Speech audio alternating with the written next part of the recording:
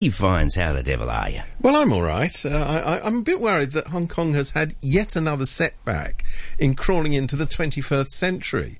I mean, the rest of the world, in social terms I'm talking, has sort of so got over these things. But here we are in Hong Kong.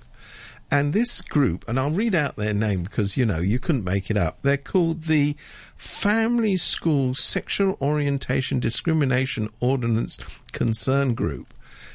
Is there a great synonym or whatever? Yeah, I mean, they're obviously the masters of the snappy title. But anyway, this is a bunch of people who apparently are spending their waking hours. I mean, get this. Spending their waking hours going into public libraries, looking into books for the under fives. The under fives. I mean, I do that all the time. An unnatural interest in books for very small children. And they've discovered that some of them, and if the listener is listening, now is the time to turn off. Some of them are inappropriate for small children because they suggest that two people of the same sex could well have a relationship. Gosh, I mean, I'm trying to think of anything more awful than that. Nothing comes to mind at all. Nothing.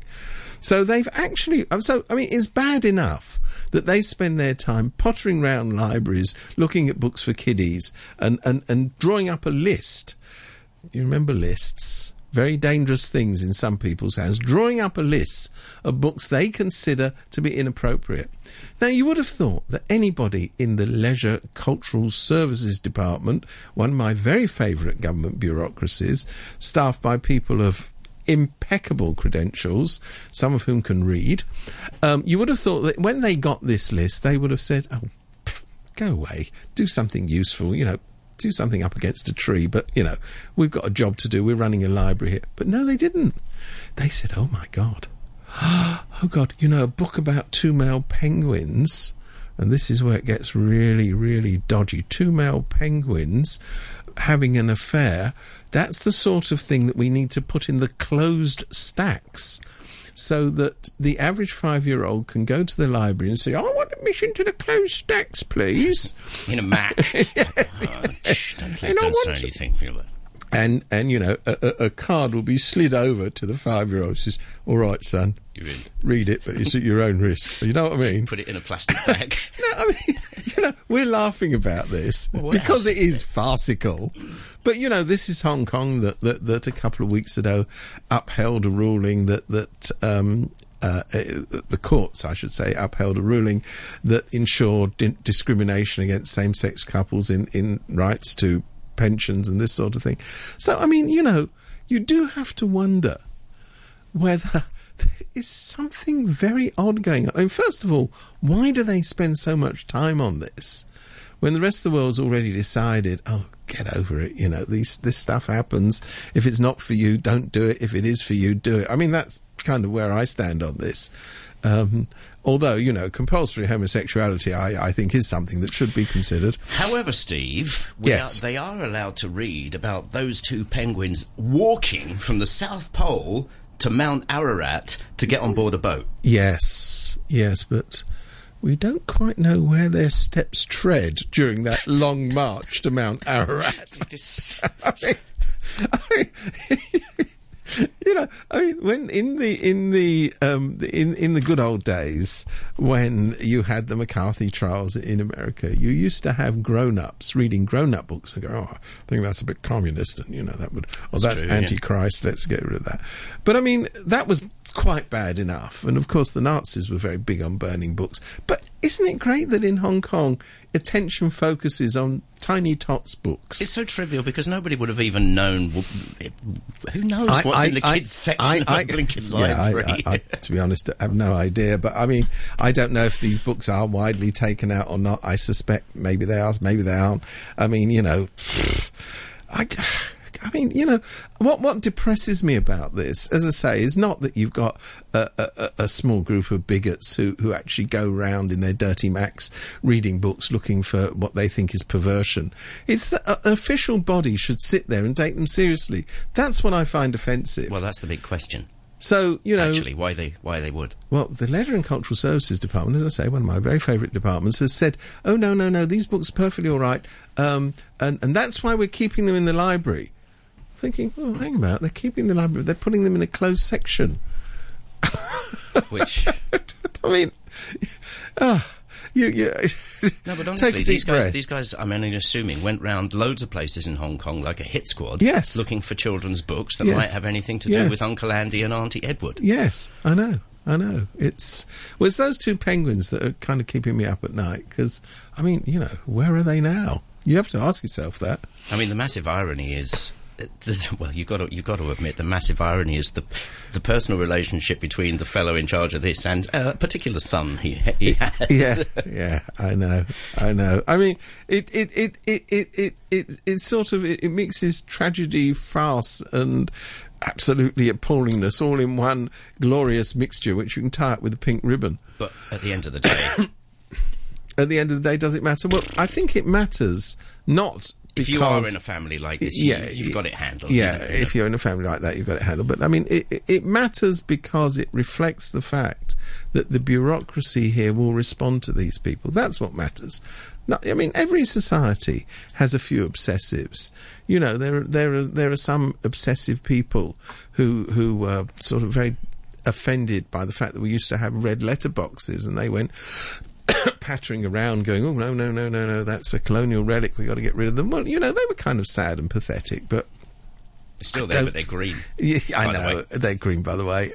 But, you know, I don't think that changed civilization as we know it.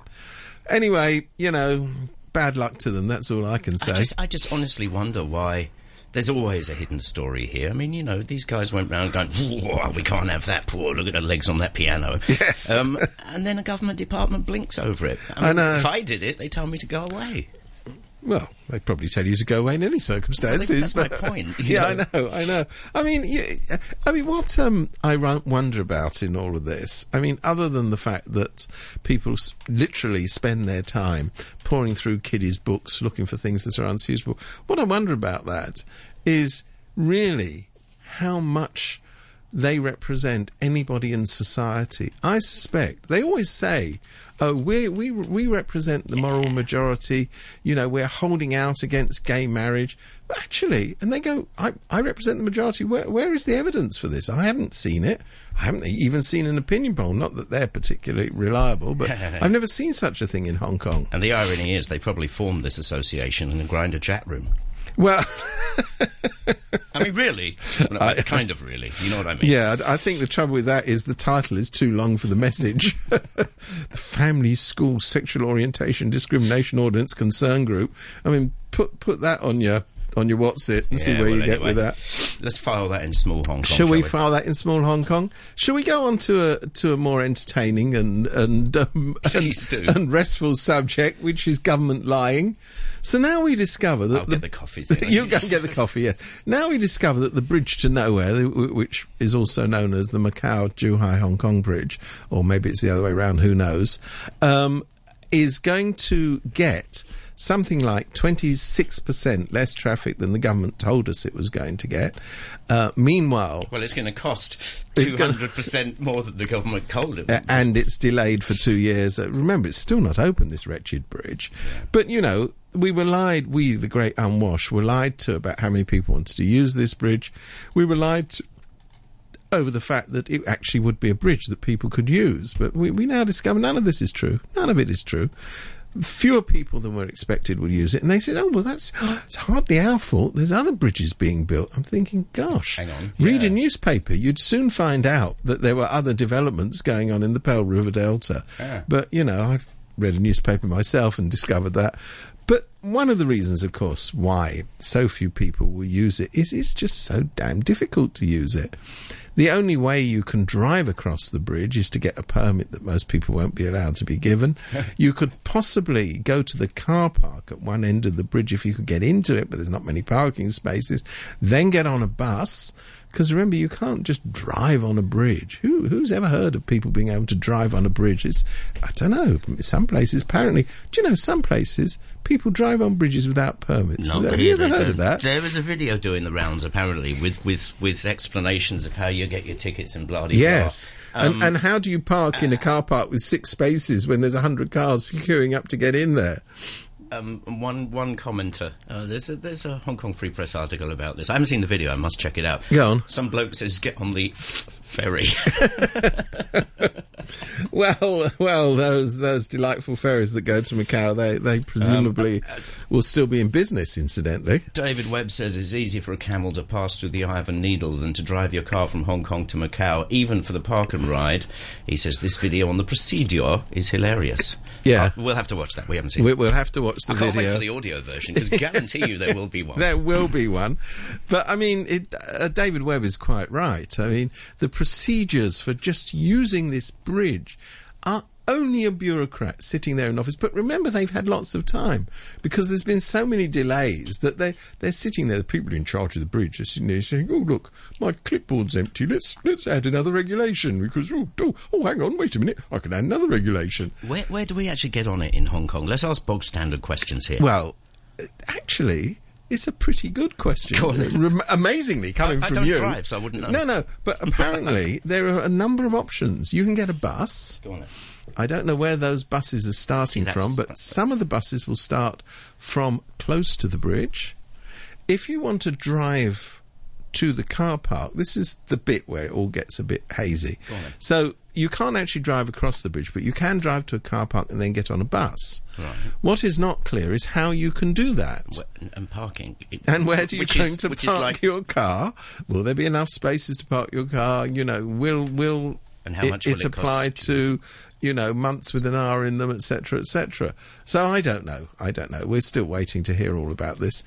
What we do know is that if you have one of the squillion-dollar cross-border driving licenses, and remember, there's hardly any of those. And on the black market for the power of 10 price. That's the squillion dollars I was referring to, yes. Or if you're a member of the MPCC WXYZ, you can get one. So I'm joining that, incidentally. I put in my application. I'm just waiting for the paperwork to come through. Yeah. If you've got one of those, you're in Clover, you can actually get on the bridge. I don't know what the toll is for those very few people who will be allowed to use the bridge. But the thing is that even before this massive construction started, consuming billions of dollars, costing tens of lives. Remember all the people who've been killed in the making of this bridge and all the rest of it. We knew from day one that they actually hadn't worked out how anybody could use the bridge. And, you know, there were people like me going, well, this is ridiculous. And I remember asking various government departments, it was ages ago, and they were going to me in this patronised way, "Oh, don't you worry, it's all being sorted out. I don't know why your pretty little head is getting exercised by this." Well, this thing is supposed to be opening sometime this year, apparently, and we still don't know the answers to all those things. I'm going to put the video. You've got the video, have you? I'm watching it. Is it good? I mean, is it the sort? Is it up to the standard of an API? Well, it is an API. Oh, it is an API. Sorry. Let me just quickly rewind this. You're going to start from the beginning. Upon the commissioning of the Hong Kong-Zhuhai-Macau Bridge, Hong Kong registered private car owners can join the Macau Port Park Ride to drive their private cars to Macau via the bridge and park the private cars also on the short-term basis at the car park of the Hong Kong-Zhuhai-Macau Bridge frontier post at Macau Port. I'll put the link up. And so we go on. I'll put the link up. You're going to put it on your Faceache page, I'm going to put it exactly up there. Right. All right, then, what do you want to do after the news? Well, I think after the news, maybe, and no one in Hong Kong's interested in this, we might talk about property. Oh, so stay dry or whatever. Or enjoy it. Love thunderstorms in Hong Kong. Or maybe there won't be one. Or maybe there won't be. Get your bikini on. Especially you. Steve Vines is with me. What do you want to do? Well, I'm sitting here in a bikini and a wing collar. Where are we? Ah, yes, property. So we're about to hear from the government a bold new scheme to levy a tax on property developers who keep premises empty, vacant, whatever the word is. Why do they do that, by because the way? they think the price is going to go up. Right. And do you know, they're right, because despite all these many schemes that there are, what has happened to property prices? They've gone up. Yeah, they've gone up. I mean, Hong Kong now has the record for the sort of ridiculous ratio of property prices to size. So, you know, there's this famous story about the car parking space in Home Tin that was sold for $6 million. And they're going, I wonder why people are upset about property prices. Because nobody can afford them. That's why people are upset about it. So anyway, so there's this new scheme, and the Real Estate Developers Association said, we can't understand why you're bringing this scheme. There's only at most 3,000 vacant properties. Even the government, bless them, have identified 9,000 units that are sitting there waiting for somebody to come and What live about the in them. ones, I thought it was fairly common knowledge that people, particularly, from the mainland, will rent them or buy them and leave them empty. Yeah, I mean, there's not really... The thing with that is there's nothing you can do about that. If someone... They're considered occupied, even though you're quite right, they are empty. But, you know, when they're not occupied and they're not sold and they're not rented, then at least you know where to find them. Right. Anyway, the good thing about this is it won't make any difference. None of the government schemes have made zilch worth of difference. So you've got the what's it called, the Land Task Force going around, and every time a proposal comes up to them, they go, no, we can't consider that because actually it's all window dressing. They ain't gonna come up with anything surprising. What they will come up with, in fact, I can tell you now. I'll now read the report on behalf of the Land Task Force. We have considered all the options. There are many complications and many aspects to be considered. However, we think, and we've spent a lot of time thinking about this, we think, on the whole, we've got to consider what are easily accessible development sites, for example, on the fringes of the country parks and in reclamation areas. And, you know, everybody's been saying to them, you know, these are the least desirable. No, that's complicated, and there's a lot of ownership issues to be considered. We're looking into it. We're actively looking. We're actively looking into it, and we may well, here's the key. Yeah. We may well, and I say this on behalf of the Land Task Force, we may well commission a fresh study into those aspects, what have not been covered so far and heretofore. End of story. Get the point. And the point is that basically what they'll come up with is a plan for demolition of part of the countryside. They'll ignore the gaping scandal of all these brownfield sites. Yep. They'll probably ignore this new thing that's come up, you know, this great wodge of land next to the Disney theme park, which, you know, having been such a success, brackets not, they're now saying, we've got to keep that land in case we want to expand it. And they're going, yes. None of us really knew that was there. Well, until, I mean, I have to say, I've been there because my company does a bit of business with them, and I've driven into that landscape gardening, and it did actually strike me at the time. There seems to be an awful lot of land hovering around in the area. Incidentally, they've got very big car parks. I think we should note that. There you big go. Car parks, wonderful car parks. There's nothing wrong with their car parks. They're lovely. So, you know, you've got all this. You've got the obvious sources of land, as I say, on the brownfield sites. And you've got what is really the crucial issue here, which is that the problem for most Hong Kong people is not property, it's housing.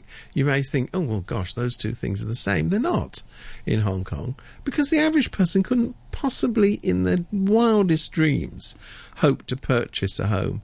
What they could do is live in public housing. And the public housing scheme, because of the lopsidedness and the impossibility of the Hong Kong system, just has to be expanded. It's as simple as that. Oh, and by the way, they don't have to put up the most ugly buildings on the planet when they're... You know, it doesn't cost more to build a nice building than it does to build the world's most ugly building when you're planning a public housing estate. And the other thing, of course, you could do is you could finance a lot of that by expanding the home ownership scheme, because the average Joe, people who have got, you know, who strangely enough can't even afford a $6 million car park, pay attention. They will be able to buy home ownership schemes. So every time they launch a new tranche of properties under that, of course, there's an absolute mountain of applications, for obvious reasons, because, you know, I understand how people want to actually own their own home. I don't think there's anything terrible about that. But it isn't going to happen through the private sector. It just, the system now is so appalling. It's so biased. More land needs to be allocated for public housing.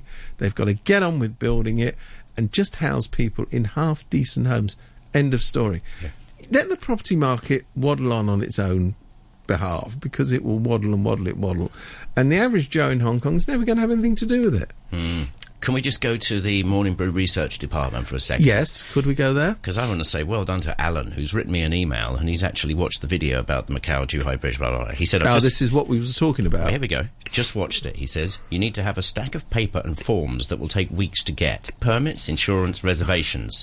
One thing I noticed... Oh, you have to get insurance as well? Well, that's what Alan says. Okay. He says, one thing I noticed is you need not just a Hong Kong, quote, closed road permit and Macau identification label, but also a mainland temporary licence, because the bridge is in mainland waters. Anyway, of course, it's completely absurd and Kafkaesque, but on the other hand, anything that makes driving cars into Hong Kong harder is actually a good thing. Best would be to not build the damn thing at all, says Alan. Well, anyway... It's a bit late for that, though, He's done his isn't it? homework. Yeah, well done. Well, I mean, those of us, and I'm sure the listener is one of them, who love paperwork will love the bridge. It's as simple as that. Well, there's an interesting thing. You need paperwork from both ends. Like, of course you do. But you don't think about that naturally, Of course you do. And why not make it from three ends if you want to go to Zhuhai as well? Oh, yeah. Yes. Because Macau's an SAR. Which end is down? Anyway, go on. So we've got the bridge to nowhere, which people won't be using. Now we've got the other thing that they lied about this week was the technological talent admission scheme. Do you remember that? No. Another bold initiative from the government to allow 1,000 people per year in without all the paperwork. Oh, yeah. But, you know, the devil is in the detail. One is they haven't actually worked out the details. So the 1,000 figure is based on, oh, that's right, thin air. We knew before, but they've just emphasised this, that the only people who can apply for this talent, blah, blah, blah, admission scheme, this is companies either in Cyberport or in the Science Park. So, you know, what is it? It's another bit of baloney, which... First of all, isn't going to happen because most of those companies in Cyberport don't actually do anything technological, unless you include warehousing in that. Most of the Science Park people, I don't know, are they looking for technical people from abroad? I'm sure some of them are. But whether they need 1,000, I don't know. Whether there are other companies in Hong Kong... Because remember, one thing about new technology, even I know this, and I ain't no new technologist, even I know this, is that it starts small and hopefully gets big.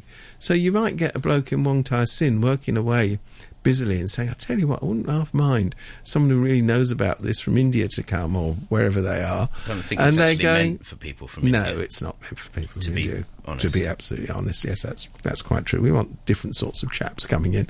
But anyway, my basic point is this, is that, you know, the whole point about technology startups is they're small, they're not going to be in government premises, and, you know, they may well, you know, a lot of them are typically started by people who went to university together. And if you went to an international university, you may well know someone, I'm exaggerating here, from Albania, and you may well know someone from the United States. And there's a country next to the United States which is no longer friendly with the United States called Canada, so you may know someone from there.